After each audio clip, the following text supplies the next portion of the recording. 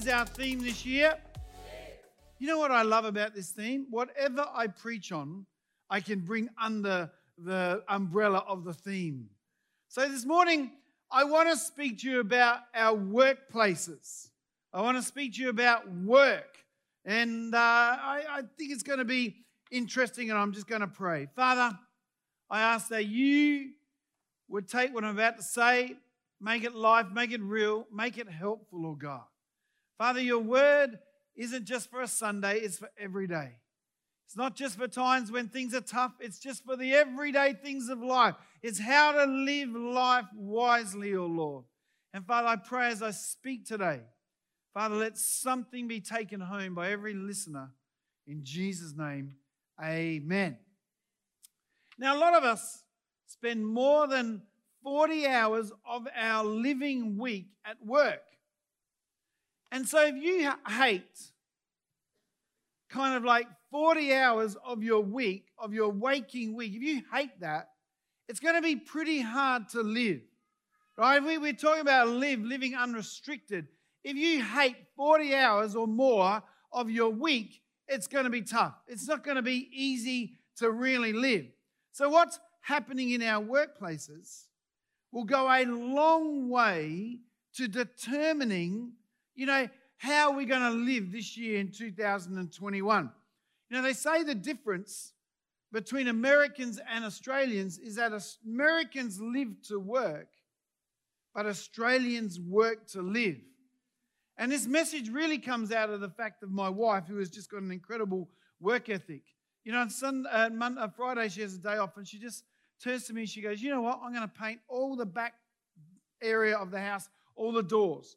And so from 9 o'clock to 6:30, and what I loved about it, she didn't expect me to help her, right? And so she just worked hard. I came home, watched a bit of TV, right?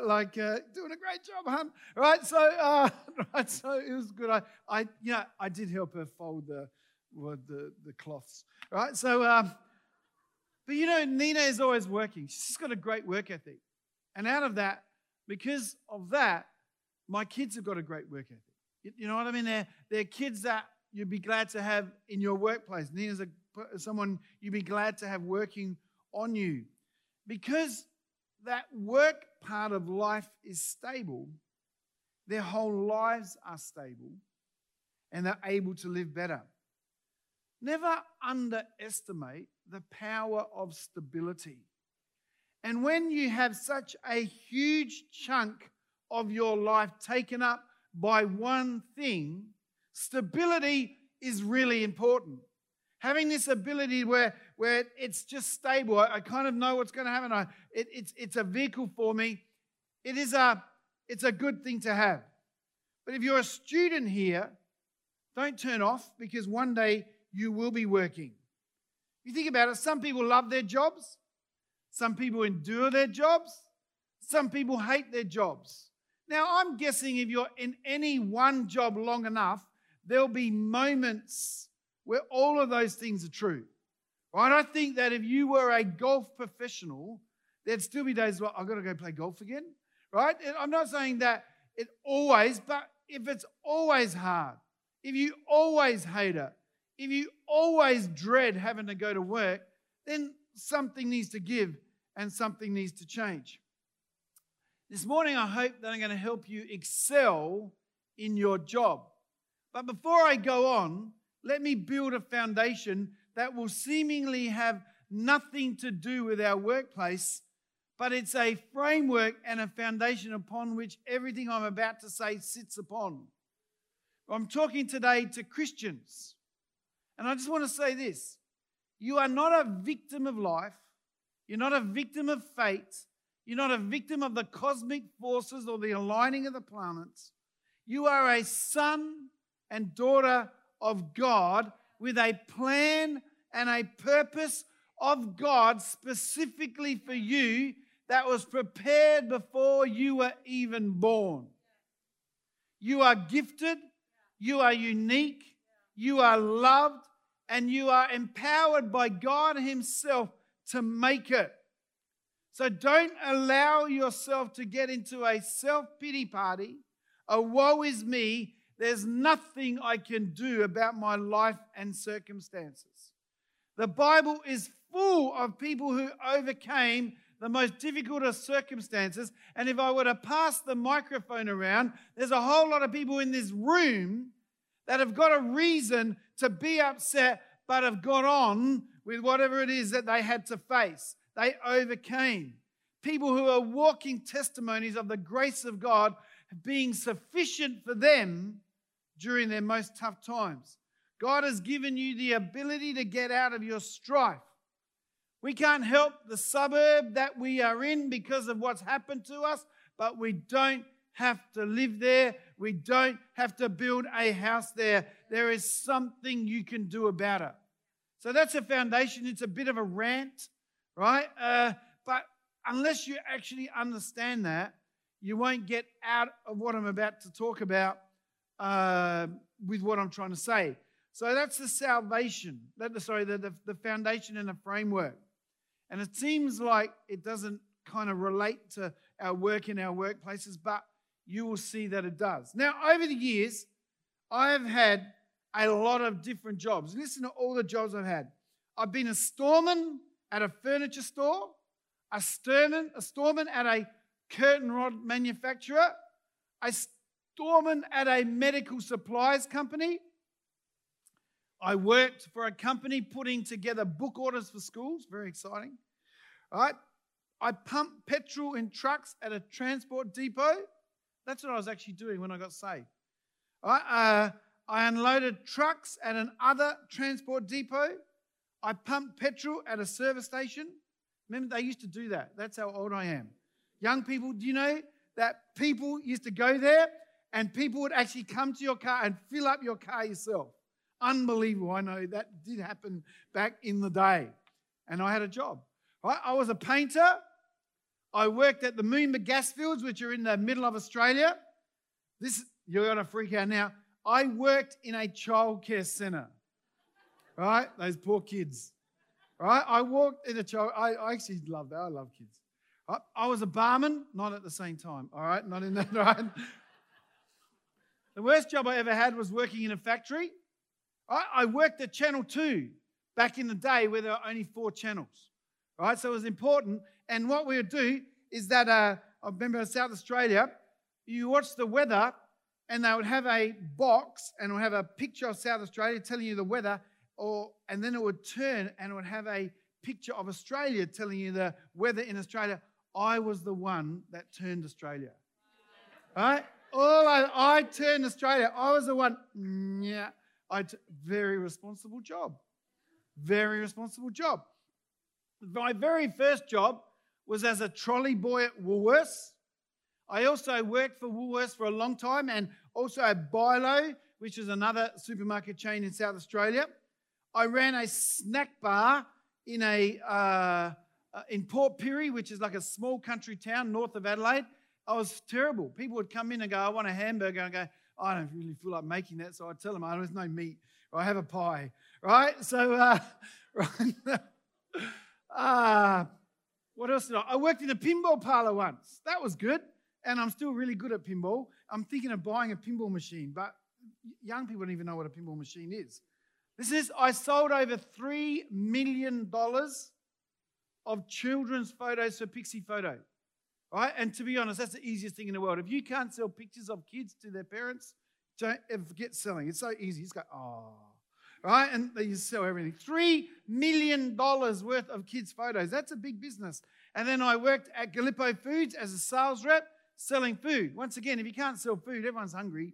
It was good. I put on so much weight there. I just eat out of people's Bain Maries. It was awesome. Right? So, and now I work as a pastor. So much instability if you think about it. 18 jobs. And probably through that time, 3 or 4 years through that, I was on the dole. You know, for some of those jobs, I got sacked. In one, I kept forgetting to put the petrol caps back on in the cars. Right? And so people didn't like that. Right? So in another one, I could never match what was in the warehouse to what the computer said was in the warehouse. Right? Which is, can be quite expensive, and they didn't like that. You know, I left one of the jobs because my male boss was just trying to seduce me and was trying to do some things that I just didn't like that. So the majority of those jobs was before I was a Christian, right? So God used those jobs to develop me. At the supermarkets, he taught me a work ethic. At Pixie Photo, he taught me how to work hard and to work unsupervised. And at Galippo Foods, he taught me to work hard unsupervised, but actually achieve some goals. And they're all the things that you need as a pastor. To be a pastor, I need to be able to work hard. I need to be able to work unsupervised. I need to be able to see some things happen and achieve something. So let's go to the Bible. Proverbs 22, verse 29. And I'll read a fair few Proverbs today because the Bible really talks a lot about this subject, way more than what we actually think. Do you see a man who excels in his work? He will stand before kings. He will not stand before unknown men. This morning, this message is important because your work, your workplace, your work ethic is one method and a major method that God uses to develop you and to exalt you. And that's exactly what happened to me. God took a guy who couldn't work, wouldn't work, whose life was completely unstable and had no real had no real, not so much opportunity, but had no way of changing his direction without wanting and without developing me to be someone who could work. See, God doesn't want us to live inconsequential life. He doesn't want us to live a mediocre life. He wants us to stand before people and declare the goodness of God. And that's what our workplace does. God doesn't want us just to exist, but He wants our lives to make a difference for the kingdom. And if nothing that you can do for 40 hours a week is going to be not used by God to bring glory to His kingdom. Think about it, 40 hours of your week, right, is going to be used to make sure you bring glory somehow to the kingdom. So I want to give you some points today that I hopefully will help you make sure that you excel, that God exalts you, and that you develop into what it is that God has for you. Number one, everyone say one. You are anointed for the job that you have. But I just work in a supermarket. But I just do this, I just do that. You are anointed for the job that you have. If you get ready in the morning and you're complaining about this, complaining about that, declaring all sorts of things over your workplace, then you're tearing your anointing off you. You essentially go to work naked. How about putting on some anointing clothes before you go to work? This is the day that the Lord has made. I can do all things through Christ who strengthens me. I am the head and not the tail. My God is an ever-present help in a time of trouble. He is my fortress. He is my refuge. See, how you begin your day makes a huge determination about how your day will end up going. What are you prophesying over yourself in the morning? What are you prophesying about your day in the morning? How are you driving to work in the morning? See, when you're anointed and trouble comes in the workplace, your anointing starts to get excited.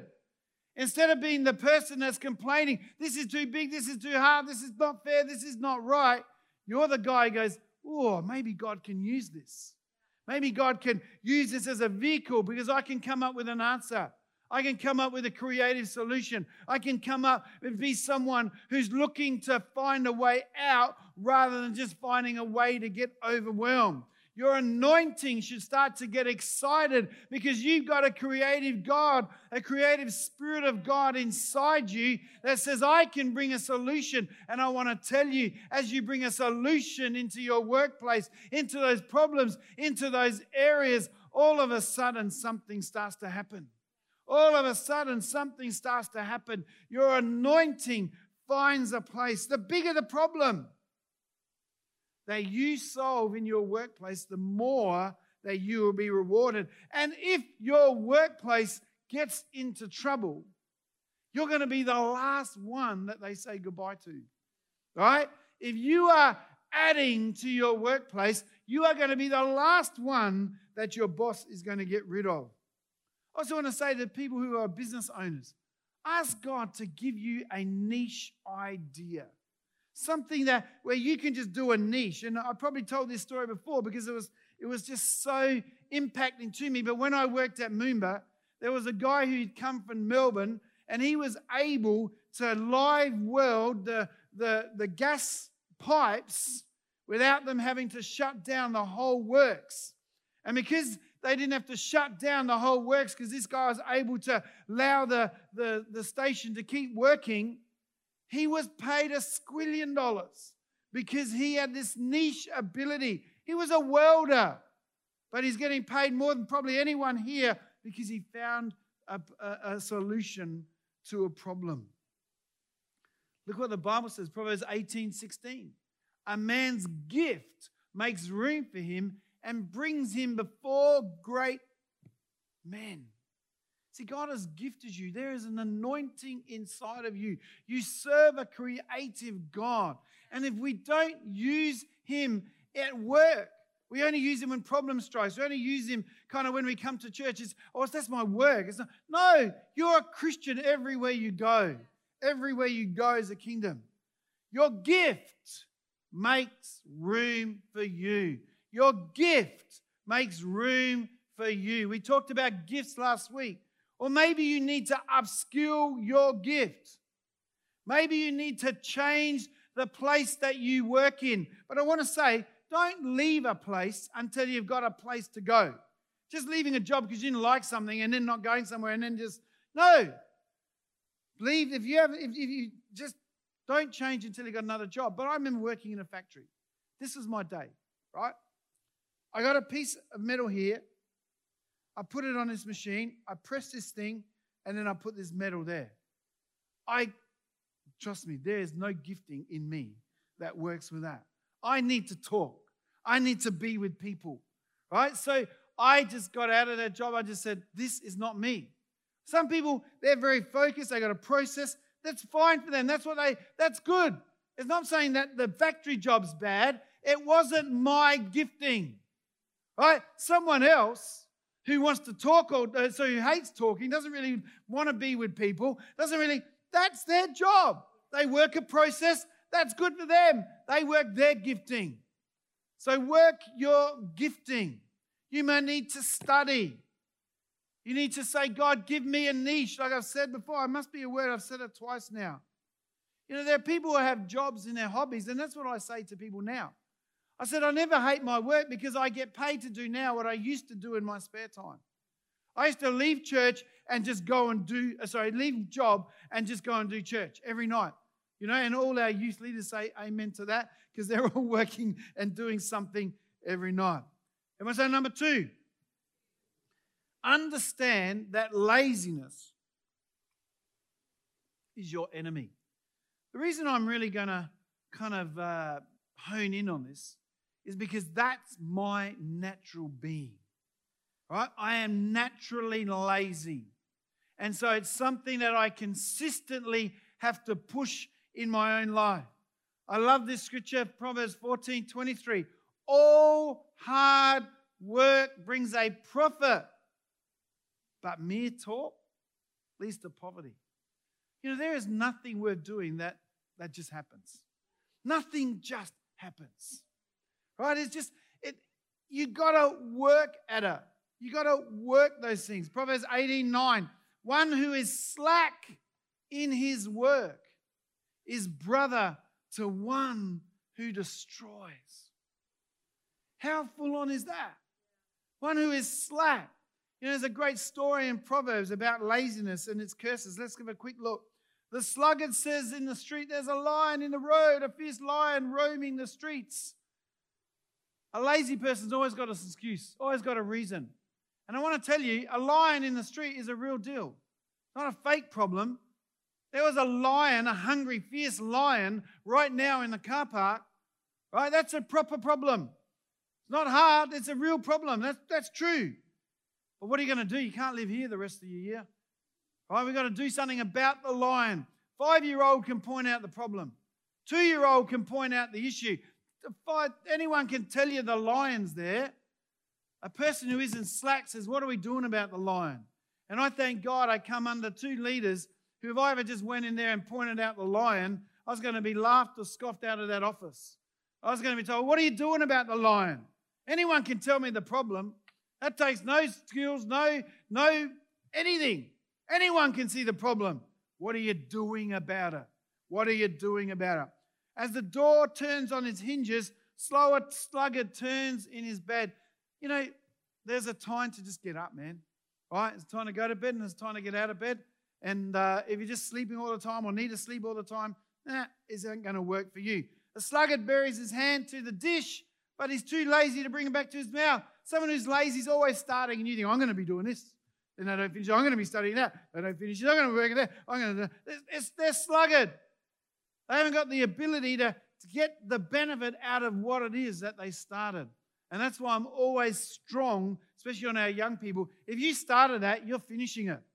And for my kids, trust me, if you started it, I didn't force you to start it. I didn't ask you to start it. I didn't do anything. You started it. You are now finishing it. I don't care. I don't care that you don't like it. I don't care that you thought it was something different. I don't care that it's a bit hard now. You're finishing this.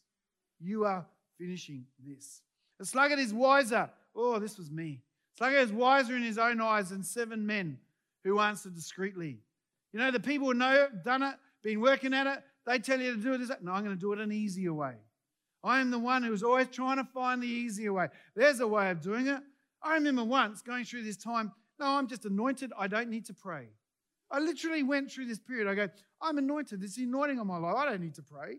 I don't need to pray. Praying is just like, that's works. I don't need to do works. You know, like, because I'm going to find an easier way. Because sometimes that thing of prayer is just hard. Right? Sometimes when, just to go and pray through something is just hard. It didn't last because I realized that prayer isn't there to make God do something I want. Prayer is there so for God saying to me, I want to relate to you, Mark.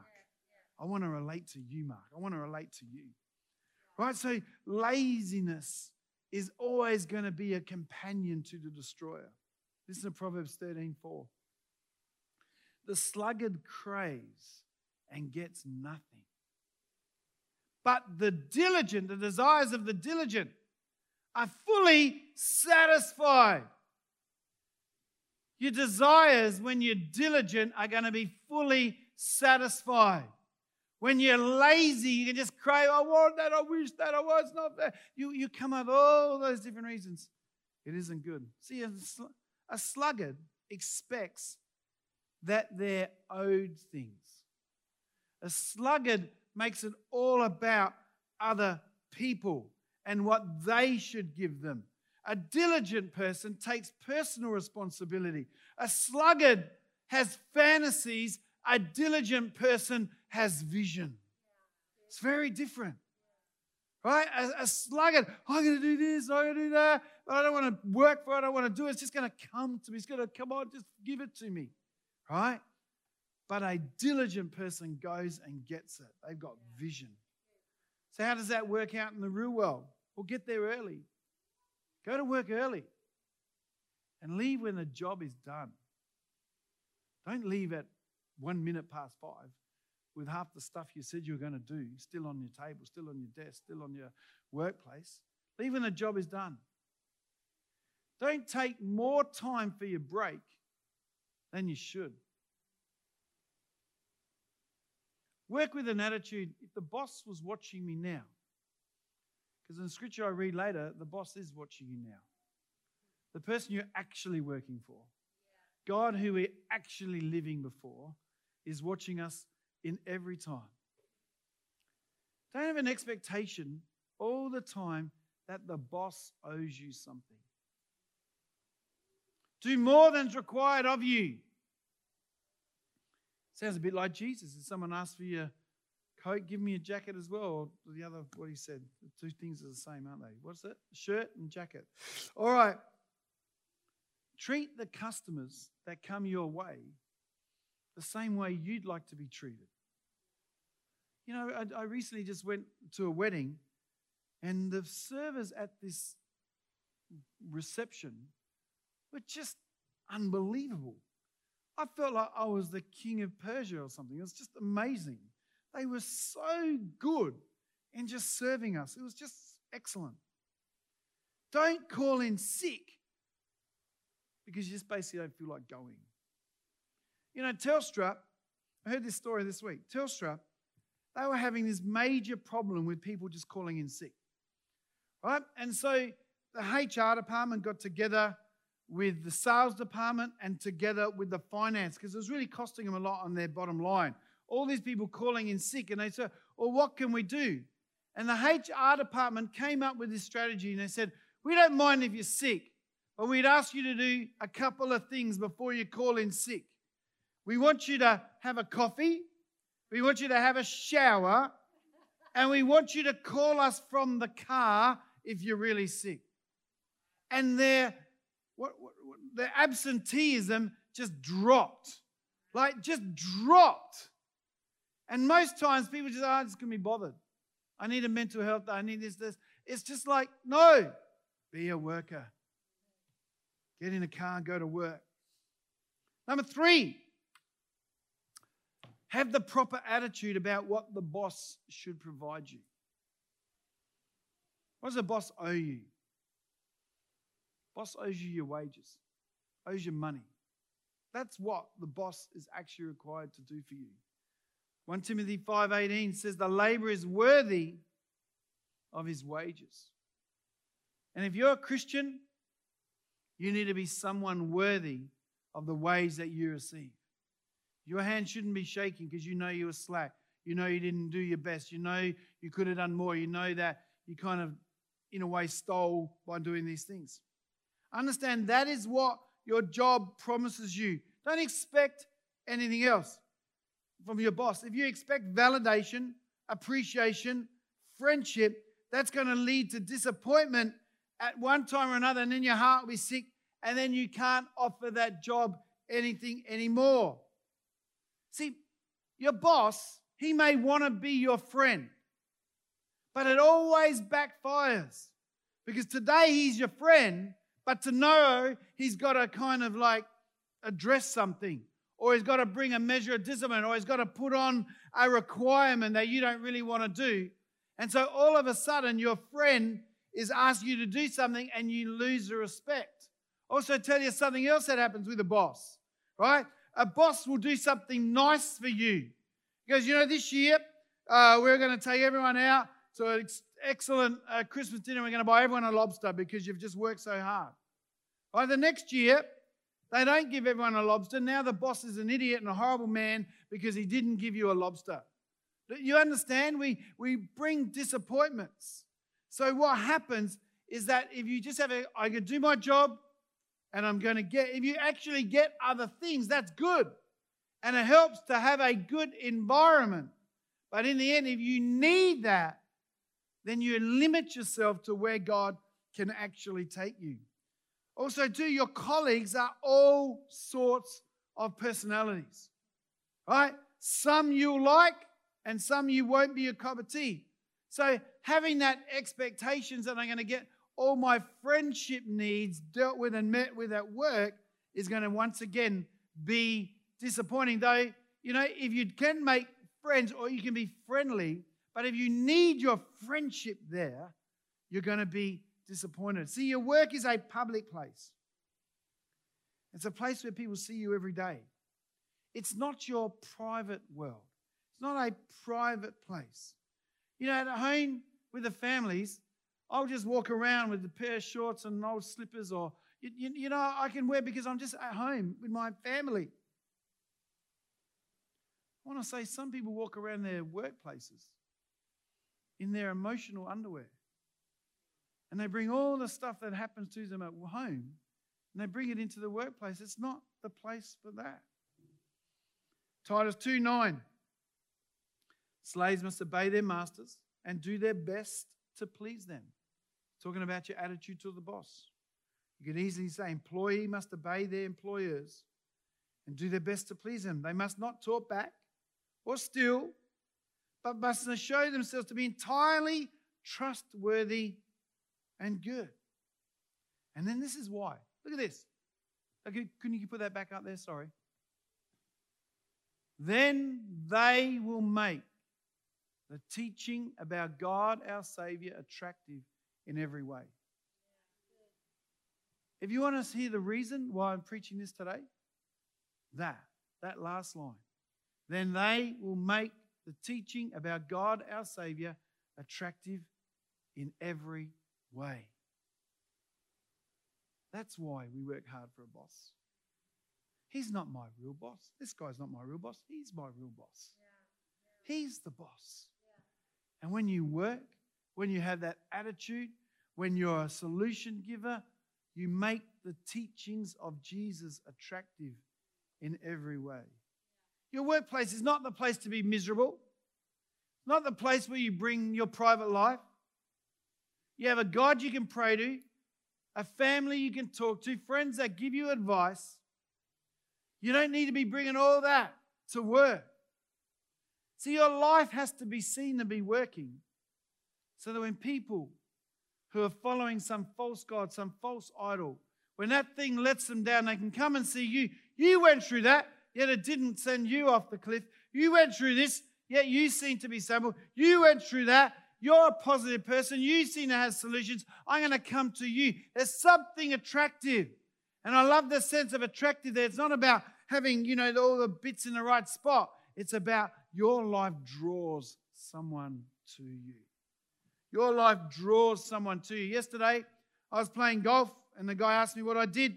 I said, I'm a pastor. And he goes, okay. And I said, what do you do? And he goes, told me what he did.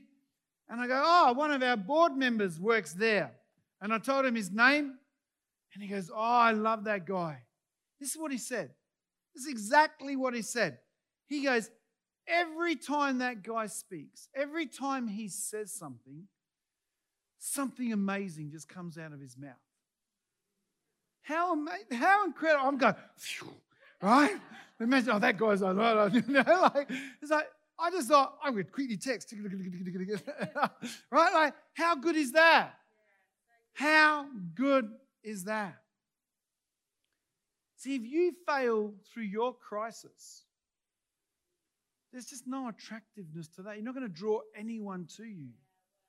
But when you've been able to show that Jesus was your rock, that Jesus was your peace, that Jesus was your vehicle through that turmoil, when you're able to show that and be that, that's attractive. When you're not gossiping and complaining and doing all those things, that's attractive. When you're not a victim, when you're not a pity party, when you're not entitled, that's attractive. When you work hard and you achieve some things and do things, that's attractive. When I was working, I decided I'll always smile. I didn't care what happened to me. I didn't care what I was going through. I was going to smile. I was going to be happy. There was no one who was ever going to see me down. All right, number 4. Everyone say number 4.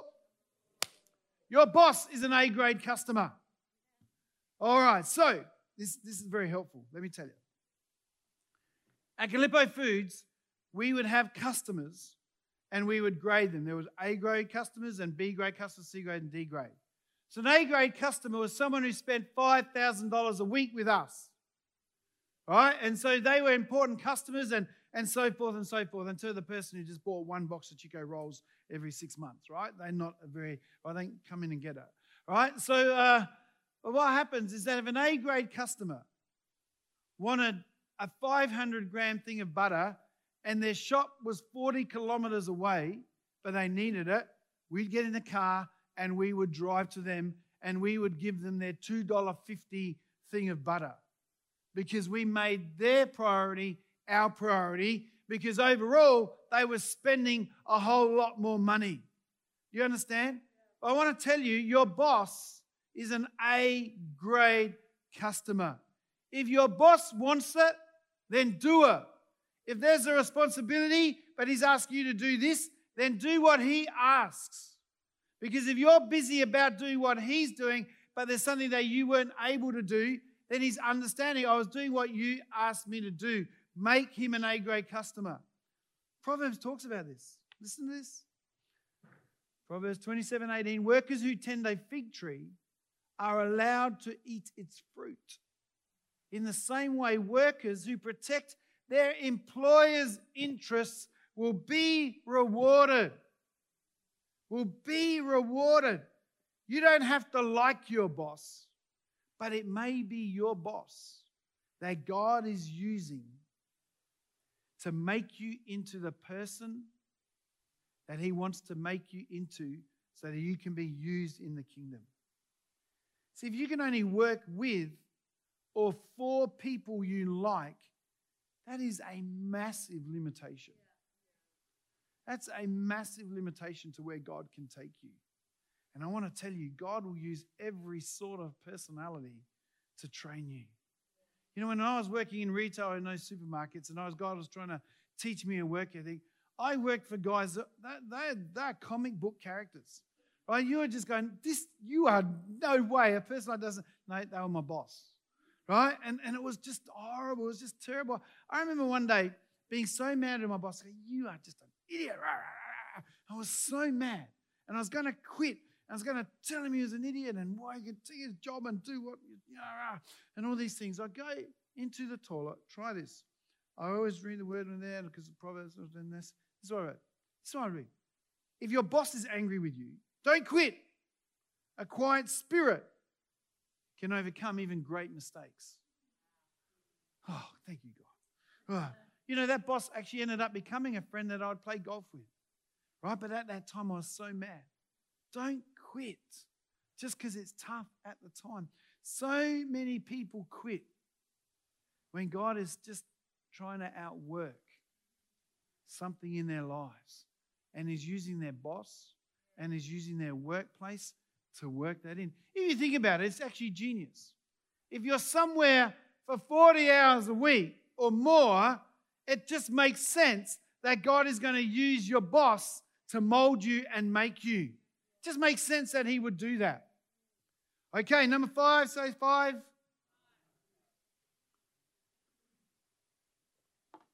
Don't get into cliques and watch your mouth.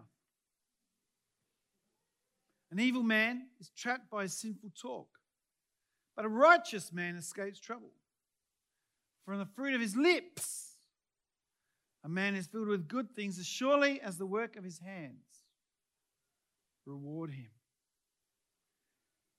You are called in your workplace to be an influence, not to be influenced. You be the yeast.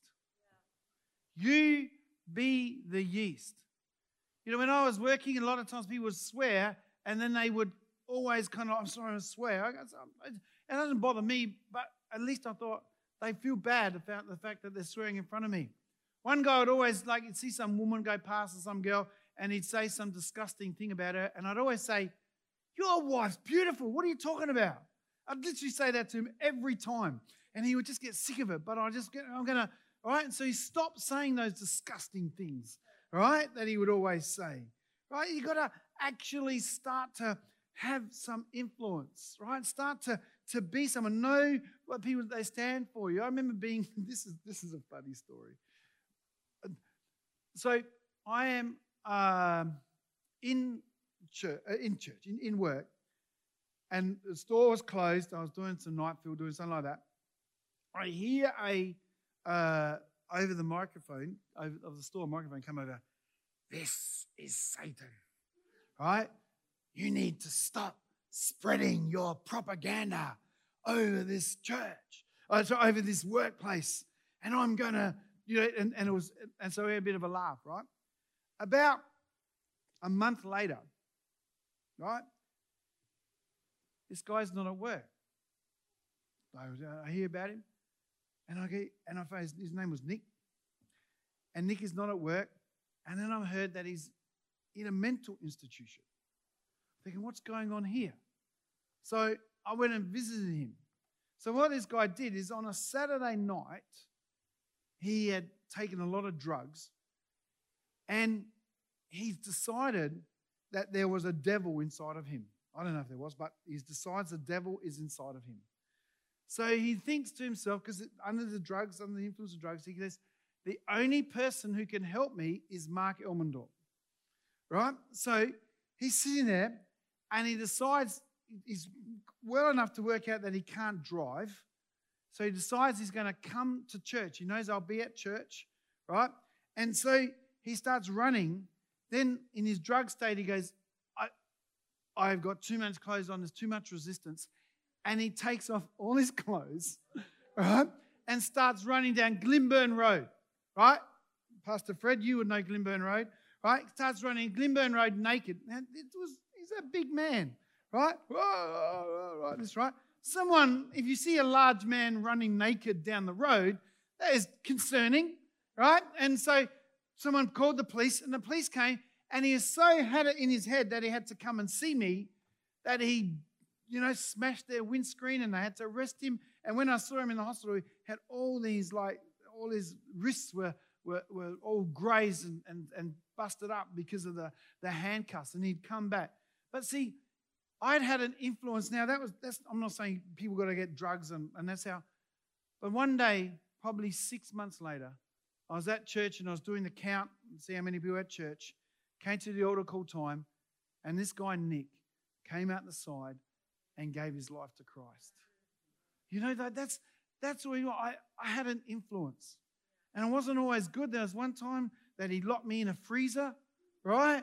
So I just got the forklift when he was in it, because he was the fruit and veg guy, and I just got the forklift and I put it up really high and just walked away, right? So, but we is fun. See, we got to be an influence, not be influenced. We are the yeast. When I took a job, I used to say, I'll work anytime you want, but I can't work Wednesday nights and I can't work Sundays. Wednesday nights was always life group.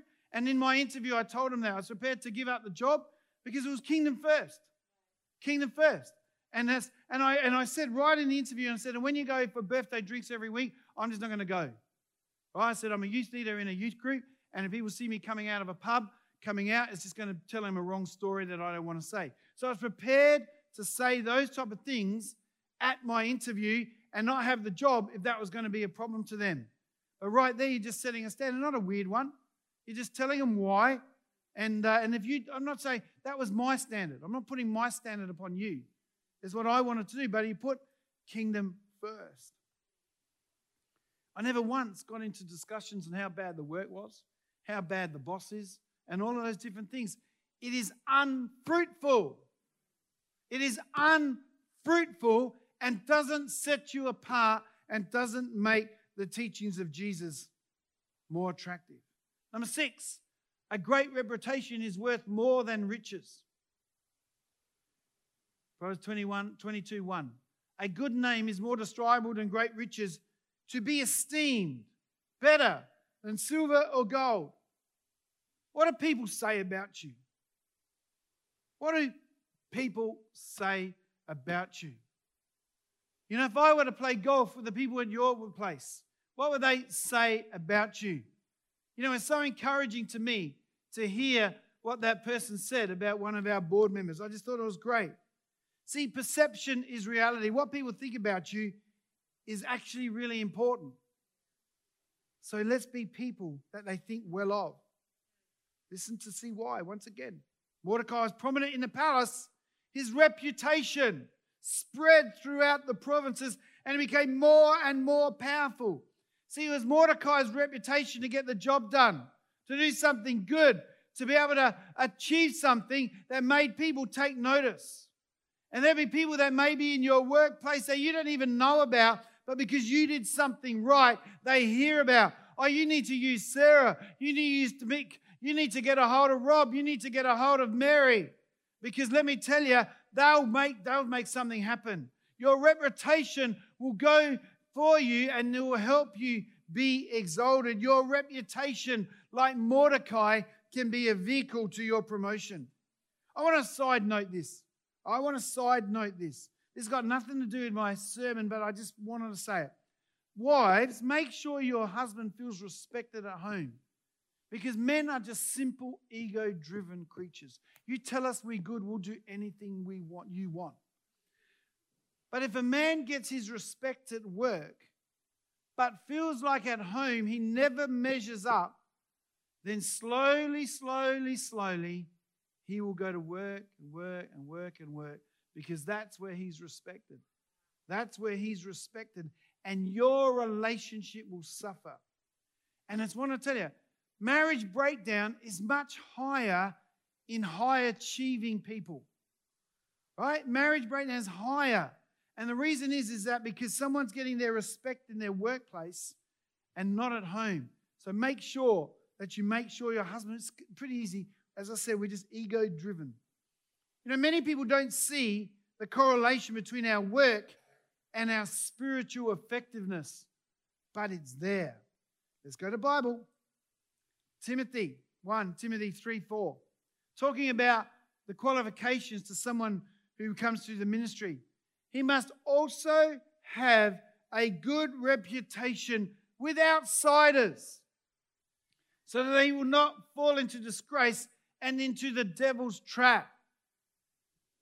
A reputation towards outsiders and to people in the world, right, needs to actually be good. And that gives you an opportunity to do something in the kingdom. Like, it matters. If you're a hopeless worker at work, why would I think you're going to be a great worker at church? Because all of a sudden it's the church. If you're hopeless at work, you're going to be hopeless in the church. It's just true. You know, what I actually believe, and you see pretty much with all of our staff here at church, they all took a step down to come in to ministry. Right? Easier. It's not a career move. I'm going to now go to ministry. No, they all gave up money. They all gave up position. They all gave up opportunity to be in the ministry because that's how God had called them. They had a reputation to be able to work outside, so I knew that they could work inside. So I want to say, you know, Gallipo Foods, one day a board member of Paradise Church saw the owner of Gallipo Foods. He's a good man, Sebastian. And he saw him in the holidays, and somehow they got talking about church. He goes, oh, yeah, that Paradise Church. He goes, I had two great sales reps, and the church took them off me, right? So Matt Hines, who's coming to speak at our summit this year, he is now pastor at the Faith Church in Melbourne, right? He was working for Gallipo, and I was working for Gallipo, and we both left Gallipo Foods to go and work at the church. And then this guy, he's like saying, you should be grateful. You should be grateful, and God will bless your business because God used you to train them for what he had for them. And, you know, I thought that was amazing. And then last night, I was just looking at the Crows, who won, yes, right? And I found out Gallipo Foods are one of their major sponsors. And, you know, if I rang up Sebastian today and I said, Sebastian, I need a job. And I haven't worked there, I don't know, since 1994, right? So a long, long time. I reckon he would still give me a job, right? Because I worked. I worked for him and I did something for him. So let's help some things. Just where that. Be honest. Be an honest person. Be honest about what you say. Be honest in who you are. Be honest in your work ethic. Be honest in your dealing with company, property, and all of those things. Don't take your pulpit to work. This is the only place for a pulpit in church. Don't be preaching to people. Example people. And when people ask you a question, be ready to give an answer for the hope in Christ Jesus that you have. Let your word be your bond and keep your promises. If you say you're going to do something, do it. Let the others be the ones who talk about you. Don't you tell everyone how good you are? Let who you are be what brings the conversation. Number 7, maybe the musos could come.